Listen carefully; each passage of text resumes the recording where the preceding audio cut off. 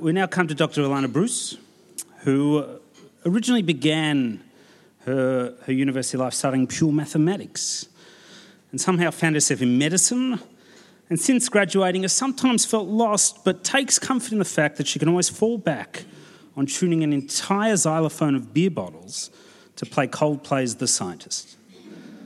Alana.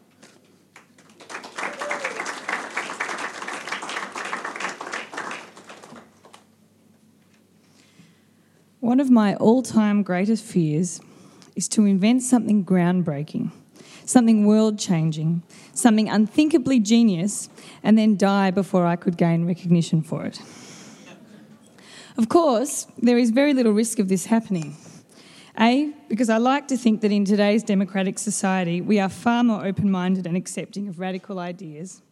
And B, I'm not that intelligent. But history is littered with examples of great people who have discovered great things and not lived to bask in the glory of their contribution. To me, these stories are indeed tragedies. And I would like to share with you one particular tragedy, and that is the tale of Dr. Ignaz Semmelweis.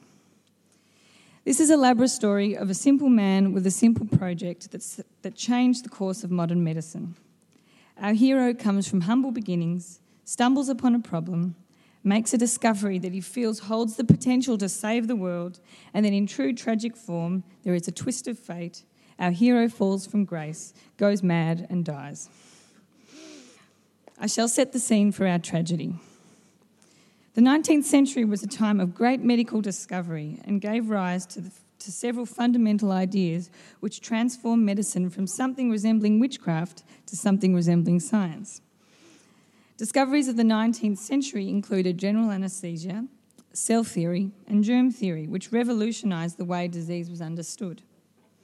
However, in the early 19th century, the medical world still subscribed to the humour theory.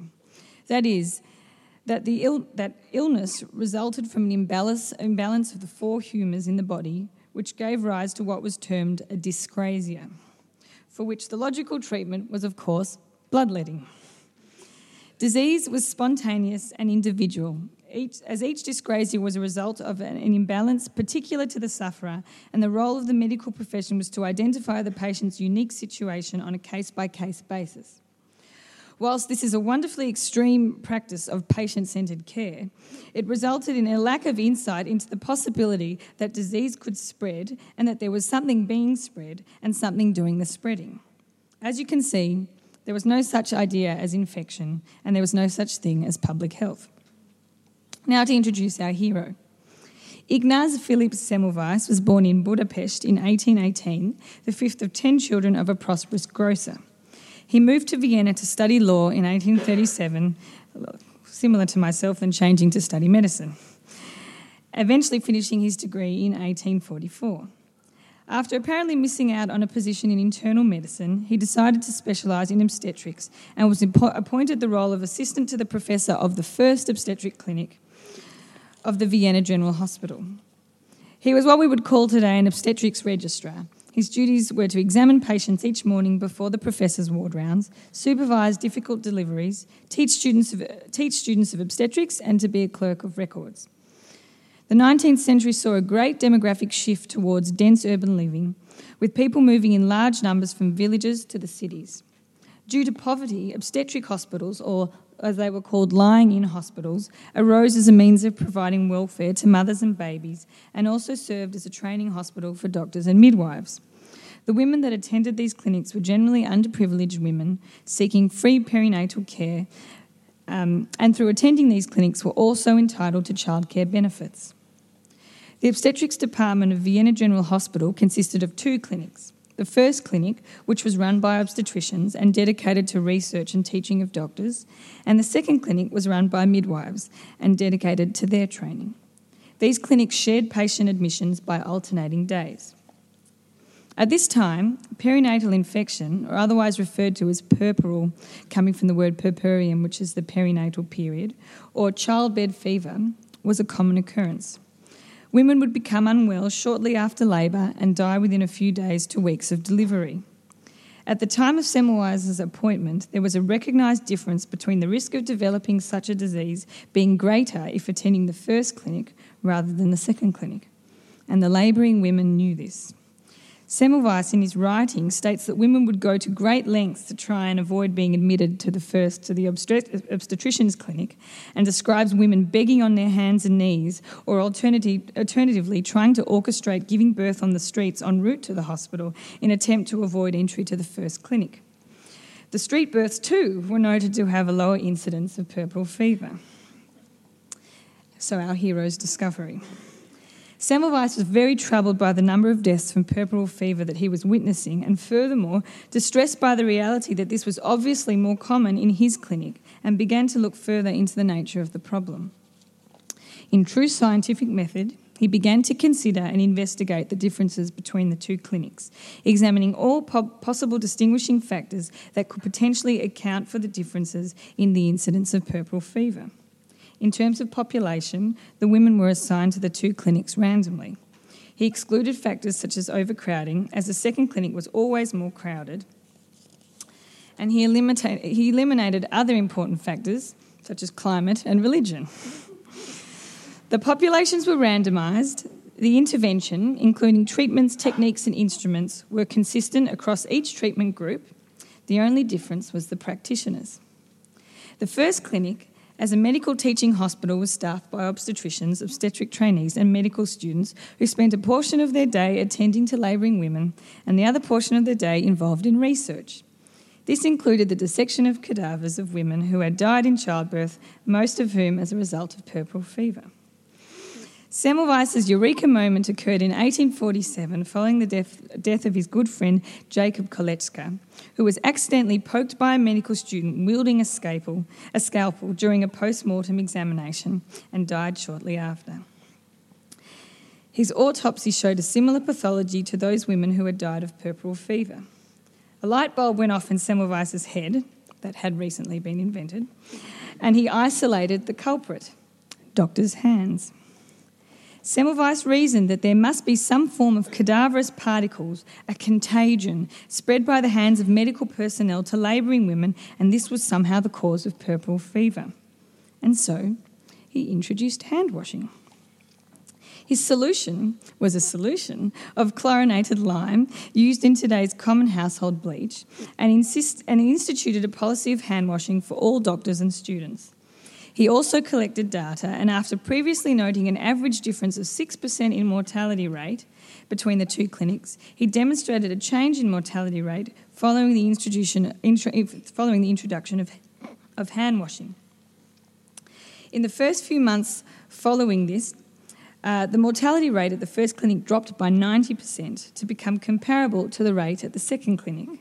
Semmelweis also began washing instruments used for delivery, which practically limited the rates of puerperal fever to close to zero.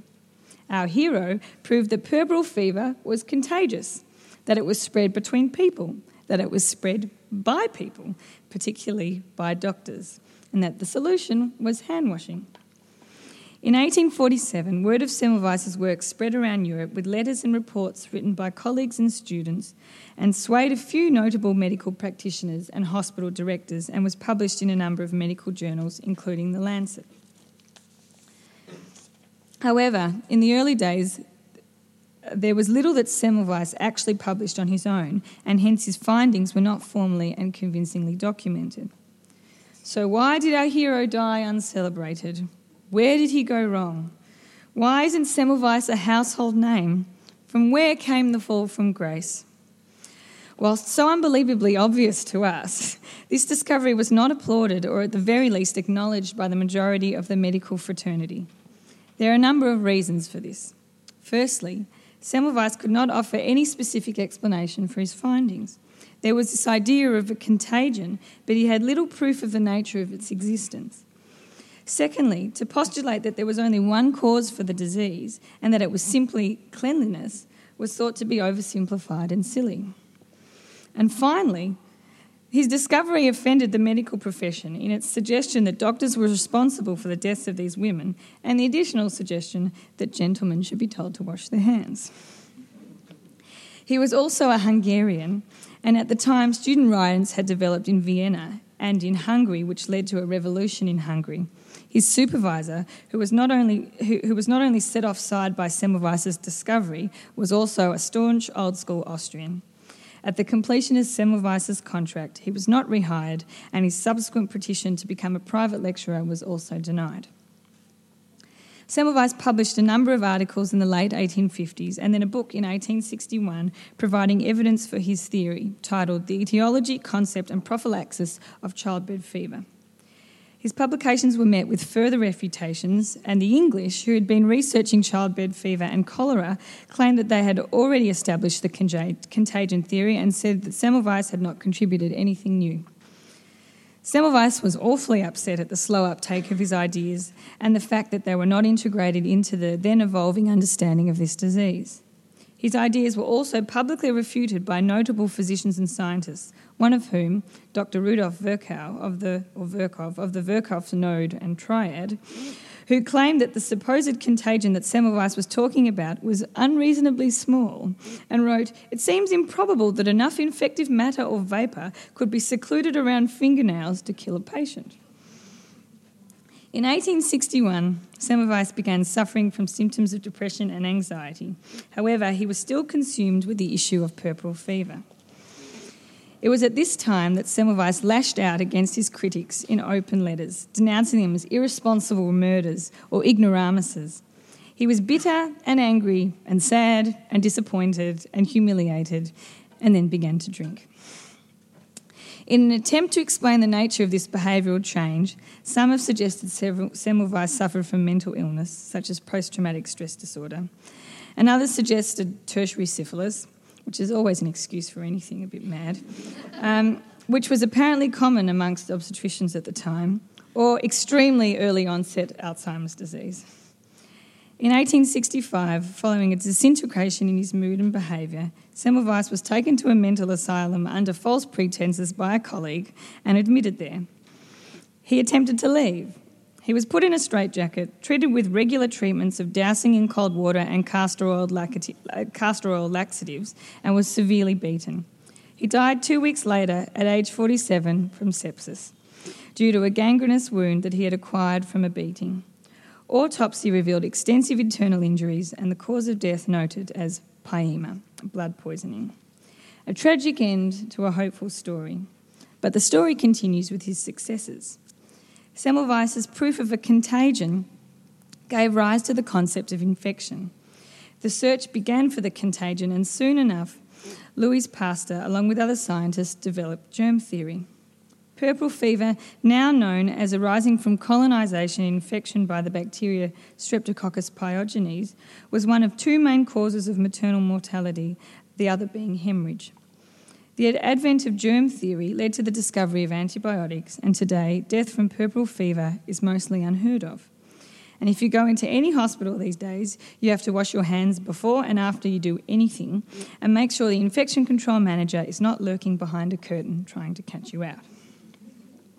I thought I'd now just pay a little tribute to Ignaz Semmelweis with a song. Feel free to sing along with me, because you'll recognise the chorus. Aaron. Semmelweis, Semmelweis, every morning you greet me. Who'd have thought that we ought to wash our hands before eating? Semmelweis, Semmelweis, every day I salute you. Squirt the soap, dry and hope that the man making my lunch has done the same thing. Chlorine and limestone stop the bugs to grow, spread and flow forever. Semmelweis, Semmelweis, thank you for your endeavour. Semmelweis, Semmelweis, bless Howard Florey forever.